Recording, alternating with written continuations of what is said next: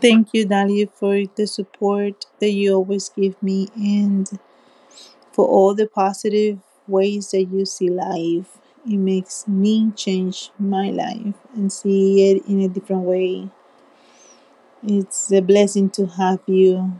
You are my angel. God bless you, Mama. Take care of yourself, please. I love you so very, very much. Take good care of yourself always. See you soon. Bye. Hello, everyone, and welcome back to my podcast. Please know that I thank you from the bottom of my heart for returning to all of my returning listeners. And for my new listeners, welcome, and I hope you enjoy this message.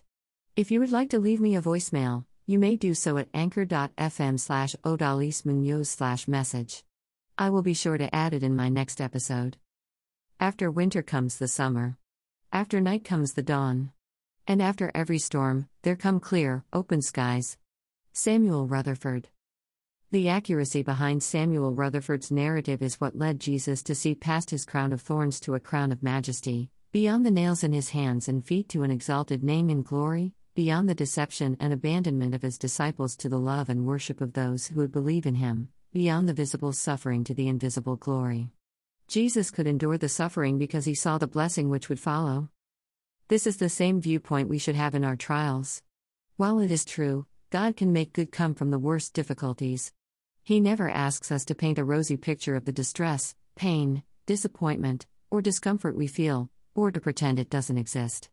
Instead, He strengthens us to look beyond the present hardships we face to the blessings which will come if we don't quit.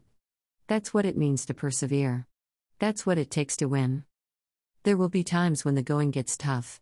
It might be a hard time selling a house. It may be a terrible trial involving a loved one. A company may close.